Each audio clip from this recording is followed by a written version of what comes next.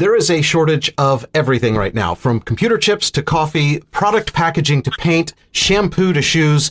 Container ships are backed up on the West Coast. The average transit time from China to the U.S. is right now 71 days. That's compared to 40 days in 2019. The cost to ship a 40-foot container from Shanghai to Los Angeles, which for the past decade has hovered right around $2,000.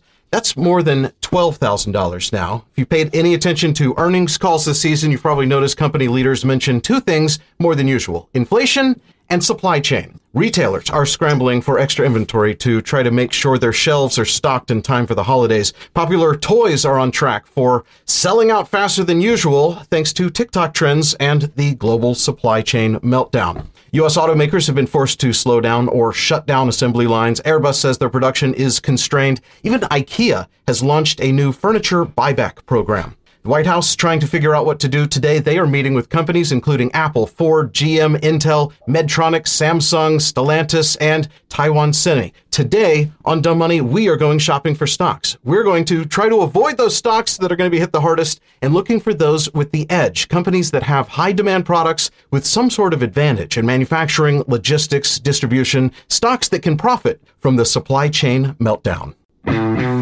We are Dumb Money. Three friends who turned $30,000 into $30 million using nothing more than Twitter and a zero commission trading account. The suits that work on Wall Street, they call those people the smart money. That's not a... Our goal is to help level the playing field for everyday investors. We are Dumb Money. Hey there, Dave here along with Chris and Jordan. We are Dumb Money. Welcome to Dumb Money Live. Chris, Jordan, the supply chain may be causing a shortage of all sorts of products, and we can't get goods into the hands of consumers. That means the whole economy slows down. But there is one thing that we all have control over to make sure that there's not a shortage, and that is likes on this video. So please do smash the like button. And I'm ready. I want to go shopping. I want to hear what stocks you two have found. Things that can beat that supply chain problem, or at least those that are positioned to beat their competition in the handling of the supply chain. This is actually like one of the toughest trades, and it's a trade I've been wanting to put on for months as the supply chain issue continues to accelerate and just doesn't seem like it's going to go away anytime soon. For all the reasons you said, Dave, everyone I'm speaking to that's involved with distribution or logistics, or even in home building, right, or commercial construction, they're all telling me that they're hearing things are going to get worse before they get better. So here's my level thoughts on this trade. Which, by the way, I'll remind people that we are not financial advisors, not financial advice. This is a way to think about investing. I just thought I'd get that out quickly because I know you like to talk about that. Yeah, these are our trades, not your trades. So do your own research, guys. Make your own decisions. But so I think the way to think about this is this will actually benefit. I don't know if you'd say benefit, but impact companies that have leverage in logistics and that have consumer pricing power less, right? And you could even make a case that those companies might actually benefit in this situation. So when we're talking about companies that have logistical leverage, that or have dominance in terms of their size. Yes. We kind of think of companies like Amazon, right? That's an obvious one. There are so many others, but companies that are really large, that have the ability to really dominate that supply chain, meaning that they can kind of force the issue in terms of how much of the port they have access to. They're actually chartering ships, okay? And they're able to pay the money to get designated shipping containers. One really interesting story is, I forget the name of the company, but they went all the way to China with a shipping, a ship, and one person had COVID, and they turned the entire ship around, and they wouldn't even let them dock, and like that impacted their entire quarter. So well, and that's why the shipping is so expensive, and that's going to impact companies that don't have that kind of pricing power that you talked about, so or the scale to continue to, well, the big companies.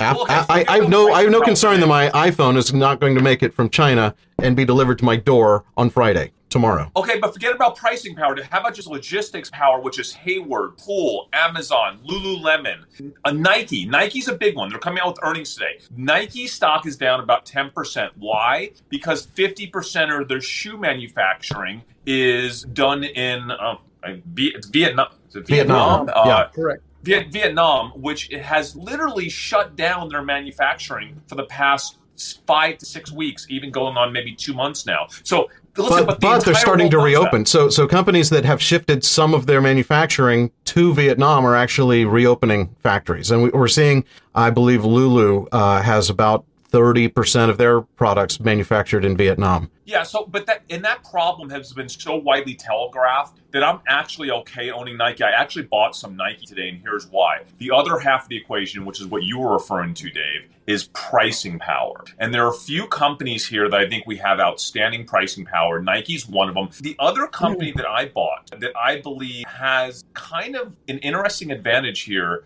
is Diageo, because there's been a major shortage in liquor and bottles, right? So Diageo is the world's leader in, I think, vodka, gin, scotch, and also now, here's the real bull case around Diageo.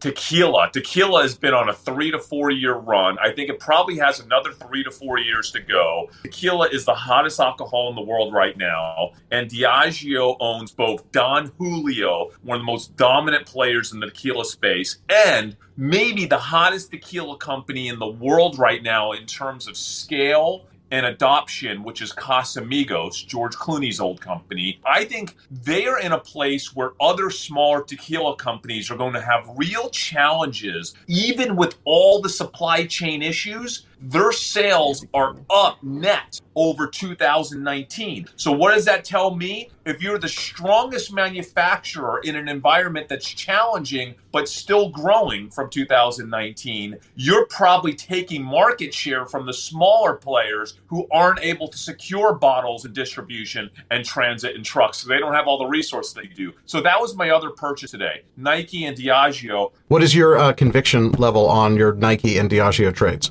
It's not like super high conviction, but I felt like they're some of the strongest players here in retail to be able to take advantage of this situation, right? Long term. Listen, Nike will get through this Vietnam mess, I think, in the next 30 days. That was a COVID-specific shutdown of their factories there, and it looks like they're coming out of it. Yeah, with Nike, I am concerned about this whole thing, especially with Vietnam, because we know that that's where their shoes come from.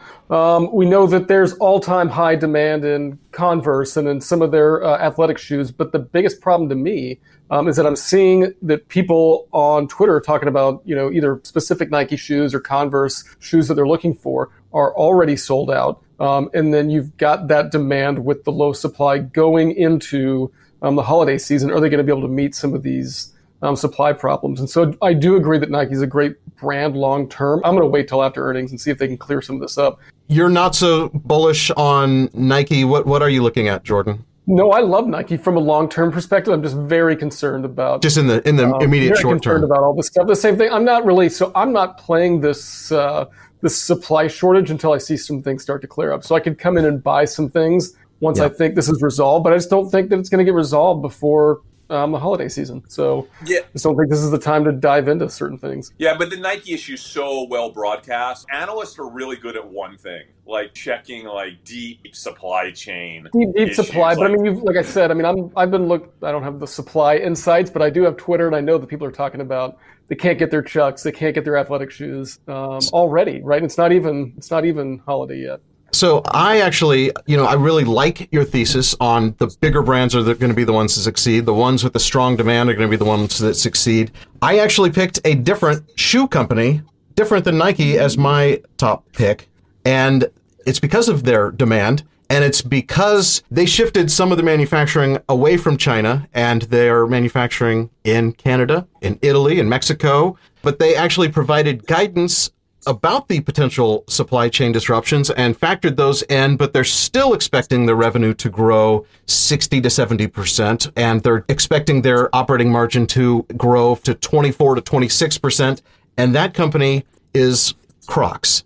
I think Crocs is going to beat the supply chain problem, and I think they're going to continue to grow. And they've already telegraphed it, and their stock is always up. Like this is just 1 year. Right now, Dave? I am buying more. Nice. I actually I had to take a little Crocs off the table, so I was so over leveraged in it. But I love Crocs. It's never a bad time to own Crocs, right?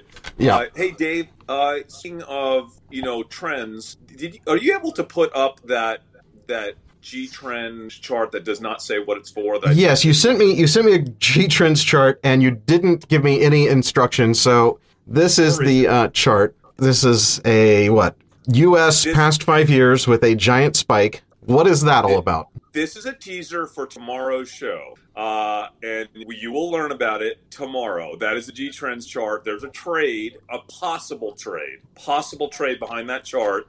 And if you want to know what it is, come back tomorrow. We have a kind of a cool little trend, social arb trend trade. I really can't wait to hear what that is. I am going to actually subscribe to this channel and turn on the notifications. But by the way, this is not acting. Dave has no idea. I have no idea. I literally thought that this chart might relate to your pick today, so I had it loaded up and ready to go, but you cut off every piece of useful information on this chart. So if you want to know what this is all about, you've got to come back tomorrow.